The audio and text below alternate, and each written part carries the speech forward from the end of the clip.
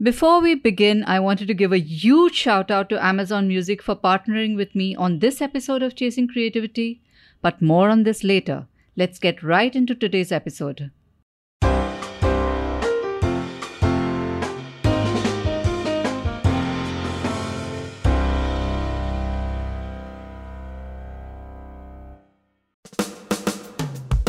Hello and welcome to the latest episode of Chasing Creativity with Kiran Mandral. I'm your host. And today I have a very dear friend as a guest. She's a senior director at LinkedIn India, Ruchee Anand. Welcome to Chasing Creativity, Ruchee. Thank you so much, Kiran. I am so excited to be here. And You're someone I really look up to. So it's really an honor and privilege to join you today. The honor is all mine, Ruchee. Thank you for taking time out for this. Of course. I've always been fascinated, Ruchee, in a giant corporate like LinkedIn. How important is creativity? Does creativity play a role at all in all that you do? Absolutely. I mean, short answer is yes, a big yes. And the reason for that is, I would say for any of us to feel excited to come to work every day, it's really about tapping into different ways of doing the same thing. So even if you don't want to get into work and just look at mundane things, right? But when you bring about an aspect of solving problems in a way where it's not just about coming up with a new idea every day, but if it's simplistic, the most creative ideas are the ones, to me, are the ones that are most simplistic, easy to execute, easy to understand. And, having an environment that encourages creativity. So creativity is very, very important.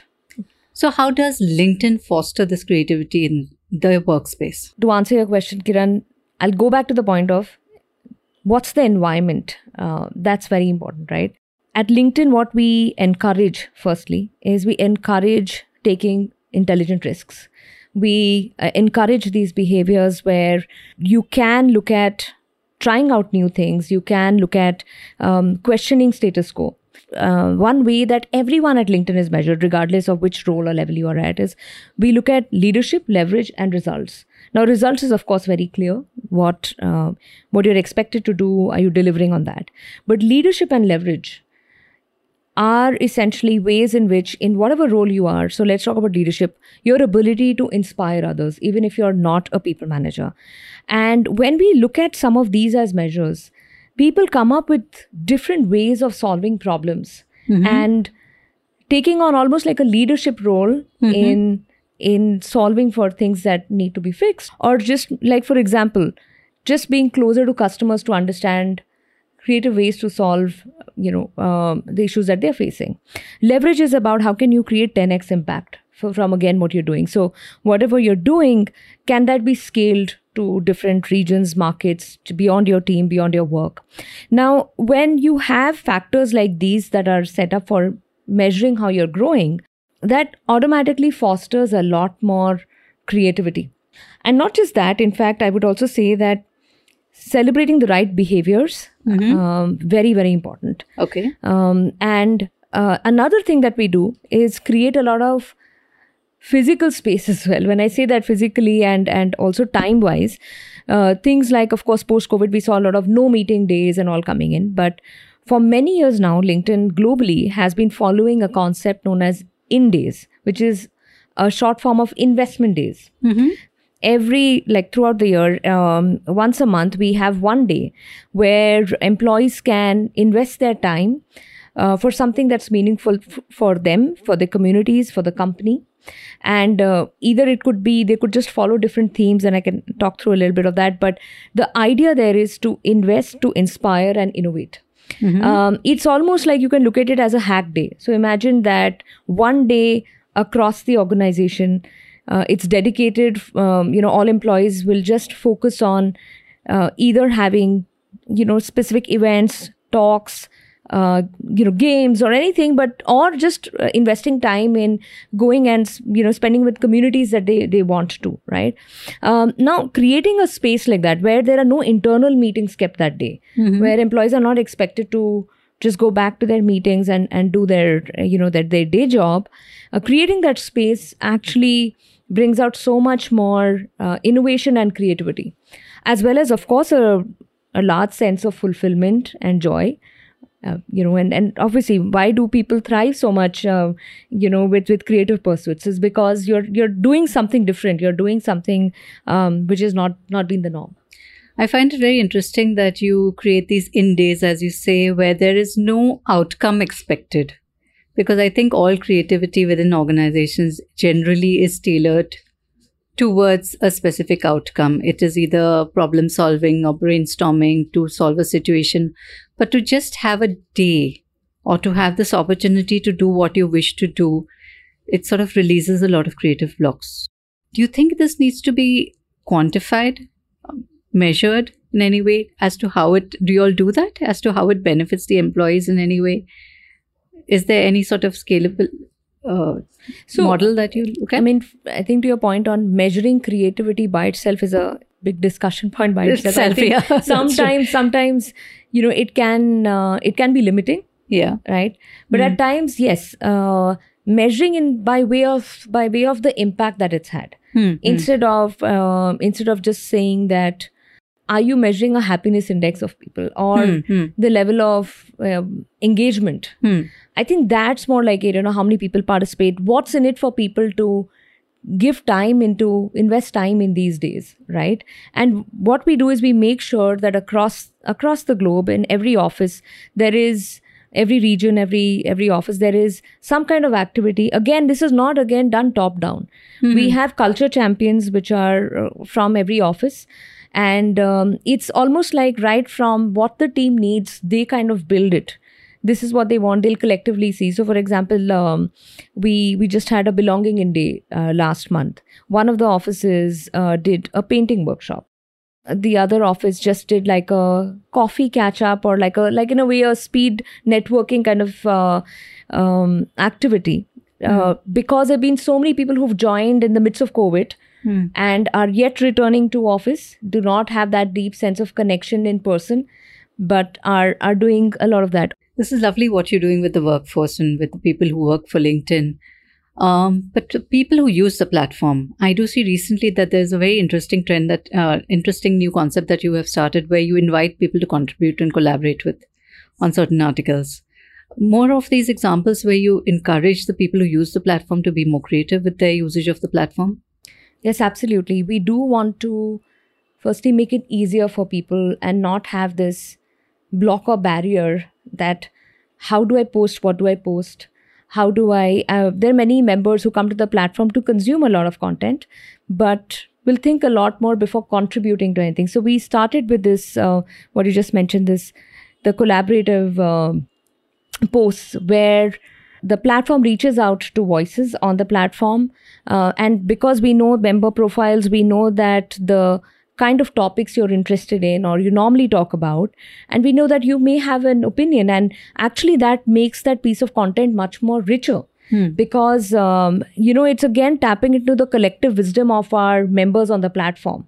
We do want to be creating those nudges as well, that we hear more voices and overall members actually get much more value out of it, right? Sharing and then learning and then, hearing again different perspectives. Similarly, even today when you go on to post on the platform, there is a AI generated content creator, right? So that it just helps you, gives you certain prompts to be able to refine the way you want to put up your post. So again, that's making it easier for members to share more what they want to talk about and what they want to really, share with their network that's valuable.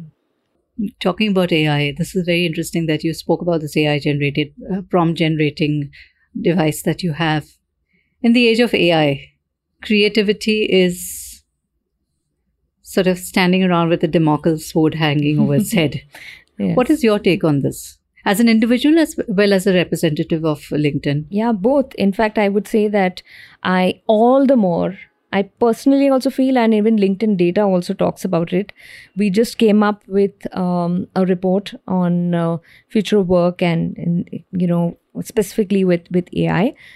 In fact, what's most important is that while in India we've seen a 14x increase in the AI talent. Globally, it's 9x since 2016. We have also seen that the demand for soft skills, specifically creativity and problem solving, is really high. 91% of Indian executives feel that the importance of soft skills has really increased. And like I said, it's creativity and problem solving. Globally, it's about 72% executives feel this way. But in India, there's higher increase in the AI talent as well. India is one of the top 5 countries that has high AI talent.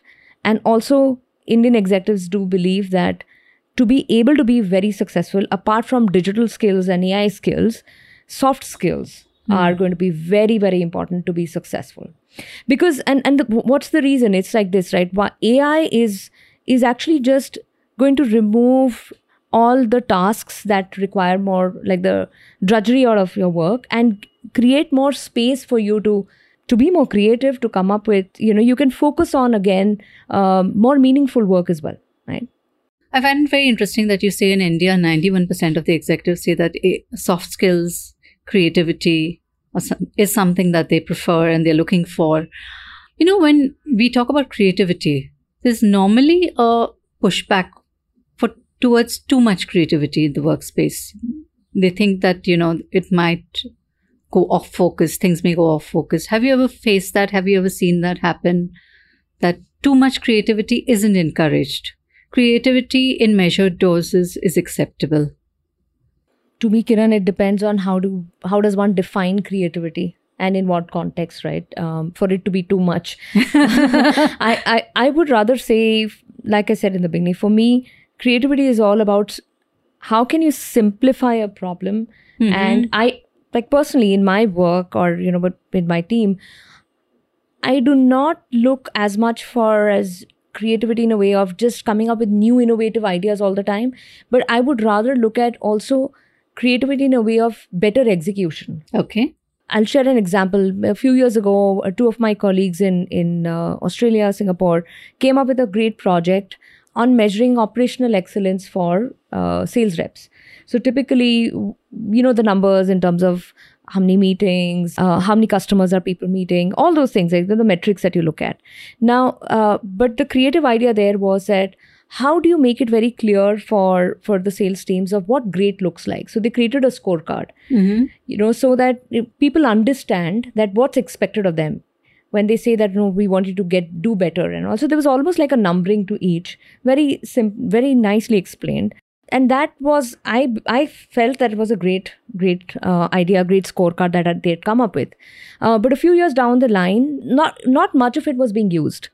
But what I found when, like, again, talking about creativity, I think some of my team members took this on them to kind of pick that idea and then use it for India in a way where gamifying it as well as executing it very well.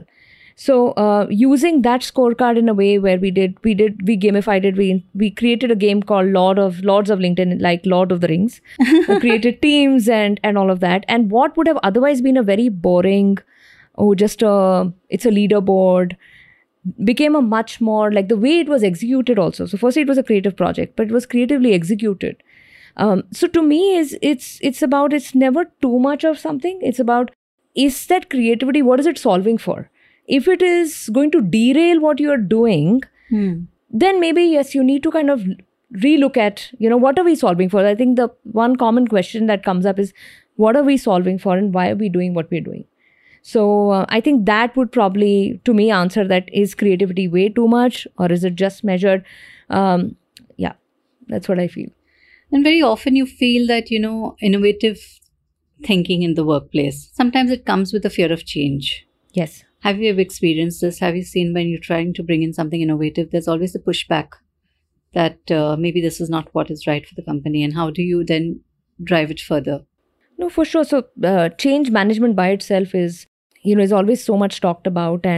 But in my experience, what's always worked is if the why is very clear and you've invested time in explaining the why and also giving people space to voice out their concerns, or where are they on that change continuum? Are they, passively saying no, or they're aggressively saying no. We would want them to kind of come up and say that what's the fear of change there, and also being able to kind of show them ways in which what outcome's going to change, right? Because of this, and again, that's why innovation and creativity helps. Right? When you're trying to bring about a change, it's important to really go back to the why. So I think that's where I see that change management is always something that is feared, but if done well, can bring in great outcomes. Always fear, but can bring in great outcomes. Coming to you, Ruchee, I know that you are an avid theatre buff. Not in terms of watching a play or a performance, but in terms of performing yourself. Could you tell us a bit about your own experiences with theatre and creativity, so to speak? Well, that's long ago. But yes, I would admit that I've always wanted to get into National School of Drama. I've always had that. I should have done. That's one thing when I look back. I should have, gone into theatre. That ship hasn't sailed yet. It hasn't. Yes, I agree. So after my first job, I took a little break, and I ended up joining a English theatre group in Pune, and we did a few different adaptations of P.G. Wodehouse, Roald Dahl, and we performed at various venues in and around Pune. That was, I would say, yes, a great way to learn so much more, even about, like I would say, about myself in that journey. How do you take that pressure, but how do you also draw from other, the energy from the audience? Yeah, and just kind of work in a team. I think it's something that I really cherish and look back at. I'm very curious, why P.G. Wodehouse and Roald Dahl? P.G. Wodehouse is like a world that is so far removed from what we are in currently. Of course, he has his fans. We love him. But any specific reason for those two authors? No, I think it was more about because they were fun, as well as they had some story and some message to it. And when we said adaptations, we created, though the plays would be in English, but we created all Indian characters to it. Okay. Indian names, Indian characters, Indian settings. Okay. And then kind of did that. So like, for example, for Roald Dahl, we did like a series called Nemesis. I played Nemesis in that, and we had short stories of Roald Dahl, which we kind of used to again bring out, like, I think the best of both, which was good characters as well as good messages. And it's also relatable as well. Absolutely. And it's very interesting because, P.G. Wodehouse is this world of sunshine and glory, and nothing really goes wrong with it. Yes. And in Roald Dahl, you can have that eyeball in a glass. Absolutely. Cage sitting and looking at you. It's the macabre and the humorous. So they're absolutely. From there, what lessons do you bring into the corporate world from your time as a performer, as somebody who's worked on stage and theatre? So like I said, one of the things is really around being able to work in a team in high pressure situations. Like I would really say it was about deadlines, delivering, and you can't go wrong. Or even if you do go wrong, again, that space that even if you make that mistake, how do you course correct? How do you work with one another to also cover up for each other in some sense, right? Giving each other's cues, or also kind of just thinking on your feet at that point of time. But overall, yes, I think collaboration, if I now put it in that way, working under like a pressure situation, yes, handling that, I draw from those experiences as far as public speaking is concerned, right, today when I think back. Lovely. Within organizations, individual creativity often gets submerged to the collective creativity. Would you agree? And if so, how does one encourage or have individuals express themselves creatively? I would say yes and no. Why would I say yes and no? Is individuals, if they need to, of course, if it's about, what impact that they are driving, they need to get their due credit. But at the same time, and it's all about a team effort, and it's all about as an organization, you're trying to solve for a collective goal.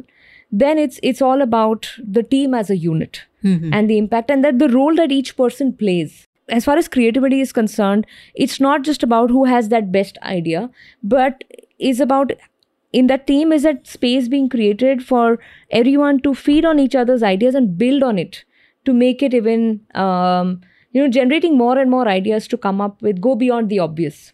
So that's where, to me, it is more about like an individual on one hand, but it's actually a collective impact and effort.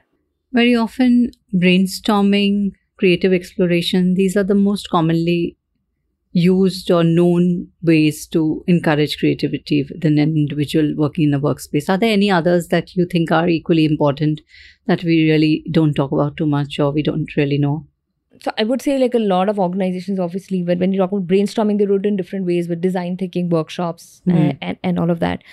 It's also in another way is giving people time and space to think and ideate by themselves and then come in together. Because another thing, practice that we keep following for every meeting is we make sure that there is a pre-read sent well in advance. Of course, it helps in saving time in the meeting. You're not just presenting, but the idea is to bring in different questions into that meeting, right? So you're not just brainstorming for more ideas, but what you're also doing is you're coming up with different questions. I think coming up with the what else question or why not question, peeling the layers is very, very important. So that's why I feel that it can be done even if it's not a specific brainstorming session, but it can be done, it can be encouraged in every other meeting that you do. So if you kind of create that space, give them time, give people time to think, prepare and come, like I find the outcome of those meetings is much, much better.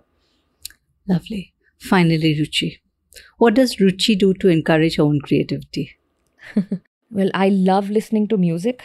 I feel, and the other thing that I have been really doing is listening to a lot of LinkedIn learning courses. Okay. Yes. And I do drink my own champagne. But no, the reason I say that is what I've realized is listening to podcasts, listening to, different courses.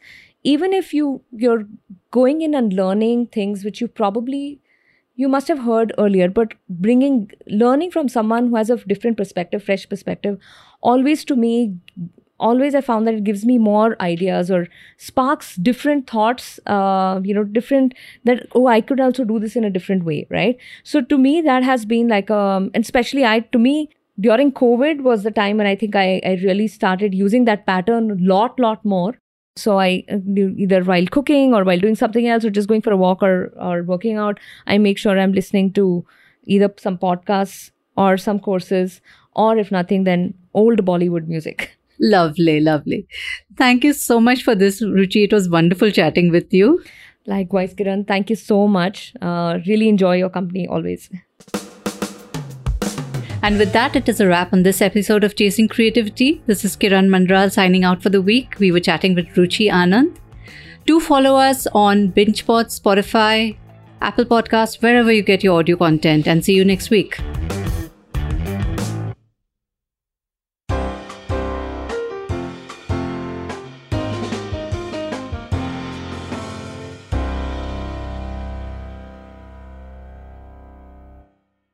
Thank you for tuning into this episode of Chasing Creativity. I wanted to say thank you to Amazon Music once again for partnering with me on this episode of this podcast.